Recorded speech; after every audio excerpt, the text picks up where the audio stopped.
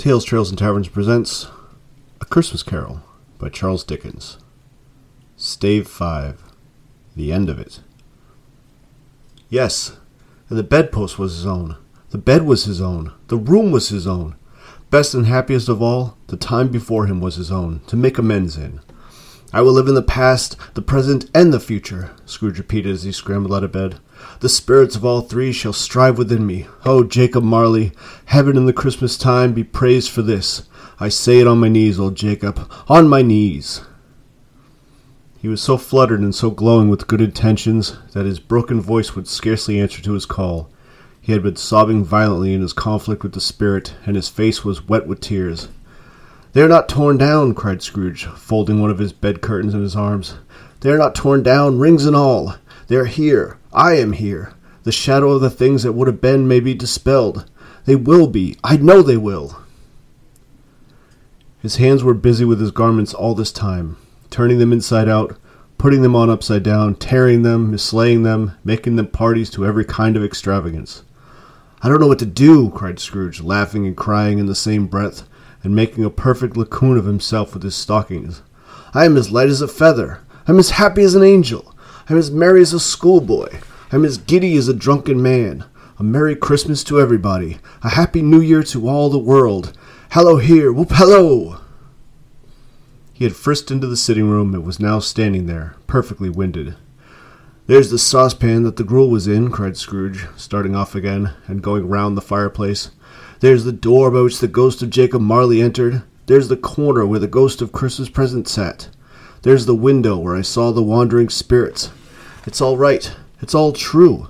It all happened. Ha ha ha!" Really, for a man who had been out of practice for so many years, it was a splendid laugh, a most illustrious laugh, the father of a long, long line of brilliant laughs. "I don't know what day of the month it is," said Scrooge. "I don't know how long I have been among the spirits. I don't know anything. I'm quite a baby. Never mind, I don't care. I'd rather be a baby. Hello, whoop, hello there!" He was checked in his transports by the churches ringing out the lustiest peals he had ever heard. Clash, clash, hammer, ding, dong, bell, bell, dong, ding, hammer, clang, crash. Oh, glorious, glorious! Running to the window, he opened it and put out his head.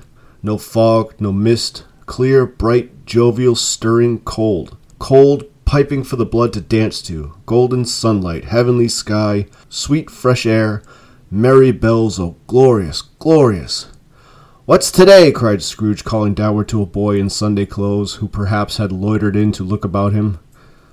"Eh?" returned the boy with all his might of wonder. "What's today, my fine fellow?" said Scrooge. "Today?" replied the boy. "Why, Christmas Day." "It's Christmas Day," said Scrooge to himself. "I haven't missed it. The spirits have done it all in one night. They can do anything they like. Of course they can. Of course they can. Hello, my fine fellow." "Hello," returned the boy. "Do you know the poulterers in the next street but one, at the corner?" Scrooge inquired. "I should hope I did," replied the lad. "An intelligent boy," said Scrooge. "A remarkable boy. Do you know whether they've sold the prize turkey that was hanging up there? Not the little prize turkey, the big one." "What, the one as big as me?" returned the boy. "What a delightful boy," said Scrooge. "It's a pleasure to talk to him. Yes, my buck." "It's hanging there now," replied the boy. "It is?" said Scrooge. "Go and buy it." "Walker?" exclaimed the boy.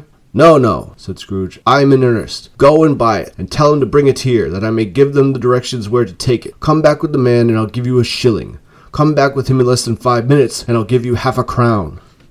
The boy was off like a shot.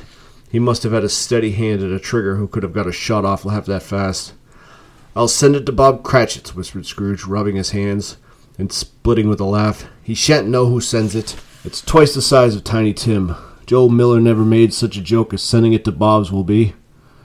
The hand in which he wrote the address was not a steady one, but write it he did, somehow, and went downstairs to open the street door, ready for the coming of the poulterer's man. As he stood there waiting his arrival, the knocker caught his eye. "I shall love it as long as I live," cried Scrooge, patting it with his hand. "I scarcely ever looked at it before. What an honest expression it has in its face. It's a wonderful knocker. Here's the turkey. Hello, whoop, how are you? Merry Christmas." It was a turkey. He never could have stood upon his legs, that bird. He could have snapped them short off in a minute, like sticks of sealing wax. "Why, it's impossible to carry that to Camden Town," said Scrooge. "You must have a cab." The chuckle with which he said this, and the chuckle with which he paid for the turkey, and the chuckle with which he paid for the cab, and the chuckle with which he recompensed the boy were only to be exceeded by the chuckle with which he sat down breathless in his chair again, and chuckled till he cried. Shaving was not an easy task, for his hand continued to shake very much, and shaving requires attention, even when you don't dance while you are at it. But if he had cut the end of his nose off, he would have put a piece of sticking plaster over it, and been quite satisfied. He dressed himself all in his best, and at last got out into the streets. The people were by this time pouring forth as he had seen them with the ghost of Christmas present, and, walking with his hands behind him, Scrooge regarded everyone with a delightful smile. He looked so irresistibly pleasant, in a word, that 3 or 4 good-humoured fellows said, "Good morning, sir. A Merry Christmas to you," and Scrooge said often afterwards that, of all the blithe sounds he had ever heard, those were the blithest in his ears. He had not gone far when, coming on towards him, he beheld the portly gentleman who had walked into his counting-house the day before, and said, "Scrooge and Marley's, I believe?" It sent a pang across his heart to think how this gentleman would look upon him when they met, but he knew what path lay straight before him, and he took it. "My dear sir," said Scrooge, quickening his pace, and taking the old gentleman by both his hands, "how do you do? I hope you succeeded yesterday. It was very kind of you. A Merry Christmas to you, sir." "Mr. Scrooge?" "Yes," said Scrooge, "that is my name, and I fear it may not be pleasant to you. Allow me to ask your pardon, and I will have your goodness." Here Scrooge whispered in his ear. "Lord bless me!" cried the gentleman, as if his breath were taken away. "My dear Mr. Scrooge, are you serious?" "If you please," said Scrooge, "not a farthing less. A great many back payments are included in it, I assure you. Will you do me that favor?" "My dear sir," said the other, shaking hands with him, "I don't know what to say. Such munificent—" "Don't say anything, please," retorted Scrooge. "Come and see me." "Will you come and see me?" "I will," cried the old gentleman, and it was clear he meant to do it. "Thank you," said Scrooge. "I am much obliged to you. I thank you 50 times, bless you." He went to church, and walked about the streets, and watched the people hurrying to and fro, and patted the children on the head, and questioned beggars, and looked down into the kitchens of houses, and up to the windows, and found that everything could yield him pleasure. He had never dreamed that any walk, that anything, could give him so much happiness. In the afternoon he turned his step toward his nephew's house. He passed the door a dozen times before he had the courage to go up and knock, but he made a dash and did it. "Is your master at home, my dear?" said Scrooge to the girl. "Nice girl, very." "Yes, sir." "Where is he, my love?" said Scrooge. "He's in the dining room, sir, along with the mistress. I'll show you upstairs, if you please." "Thank you, he knows me," said Scrooge, with his hand already on the dining-room lock.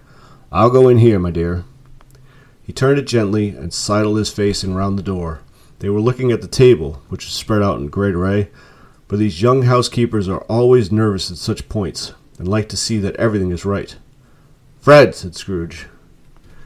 Dear heart alive, how his niece by marriage started. Scrooge had forgotten for the moment about her sitting in the corner with the footstool, or he wouldn't have done it on any account. "Why, bless my soul!" cried Fred. "Who's that?" "It's I, your Uncle Scrooge. I've come to dinner. Will you let me in, Fred?" Let him in. It is a mercy he didn't shake his arm off. He was at home in 5 minutes. Nothing could be heartier. His niece looked just the same. So did Topper when he came. So did the plump sister when she came. So did everyone when they came. Wonderful party, wonderful games, wonderful unanimity, wonderful happiness. But he was early at the office next morning. Oh, he was early there. If he could only be there first and catch Bob Cratchit coming late. That was the thing he had set his heart upon.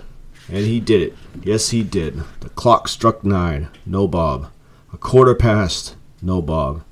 He was full 18 minutes and a half behind his time. Scrooge sat with his door wide open, that he might see him come into the tank. His hat was off before he opened the door, his comforter too.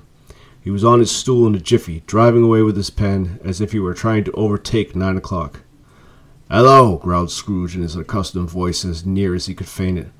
"What do you mean by coming here at this time of day?" "I'm very sorry, sir," said Bob. "I am behind my time."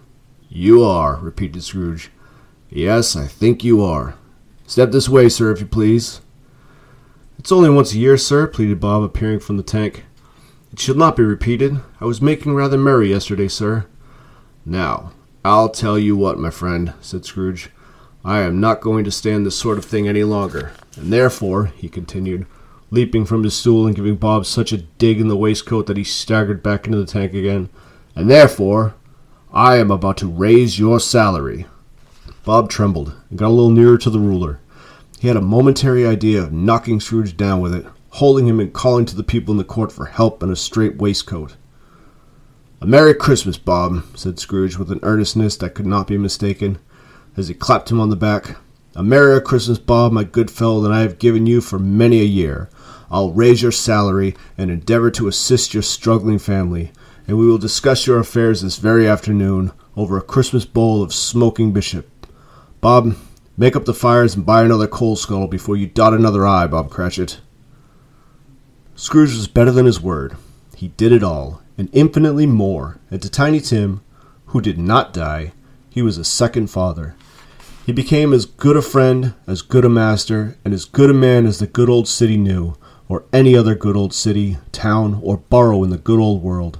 Some people laughed to see the alteration in him, but he let them laugh, and little heeded them, for he was wise enough to know that nothing ever happened on this globe for good at which some people did not have their fill of laughter in the outset, and knowing that such as these would be blind anyway, he thought it quite as well that they should wrinkle up their eyes in grins and have the malady in less attractive forms. His own heart laughed, and that was quite enough for him. He had no further intercourse with the spirits, but lived upon the total abstinence principle ever afterwards, and it was always said of him that he knew how to keep Christmas well. If any man alive possessed the knowledge, may that be truly said of us, and all of us, and so, as Tiny Tim observed, God bless us, every one. Thank you so much for listening. Have a Merry Christmas.